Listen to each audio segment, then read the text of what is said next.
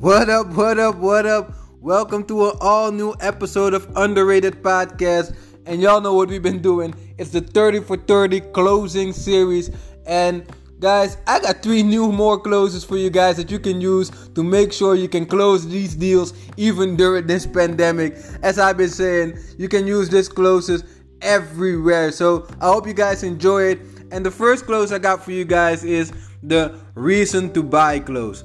So what I say when I use this close is, look, excuse me, but may I ask you, are you looking for reasons to make a decision to do this, or are you looking for reasons not to? What are some reasons to do this? So excuse me, but may I ask you, are you looking for reasons to make a decision to do this, or are you looking for reasons not to? What are some of the reasons to do this? This close is to be used when you have a difficult buyer who continues to throw objections endlessly with the effort apparently just to be right. Be careful with this one.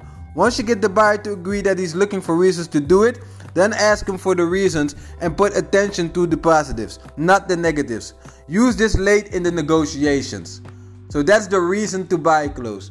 The second close I got for you guys is, if I could, would you? That's the close. So what I asked somebody is, if I could handle every objection you have, would you make a decision to buy this product? So if I can handle every objection you have, would you make a decision to buy this product? Always save this for late in the game, never early. Your attempt is to see if you can get the buyer to see a way to make a positive decision.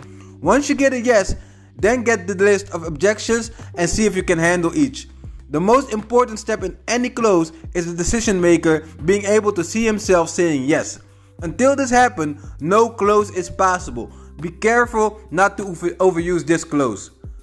The last one I got for you guys today is the 11th inning close. So what I asked is, what figures and terms would be necessary for you to say yes to this purchase? So what figures and terms would be necessary for you to say yes to this purchase? Use this when a commitment seems unattainable. Always use late and never early as well. And be careful not to overuse. This close is most often overused by shortcutters and undertrained closers, to be honest.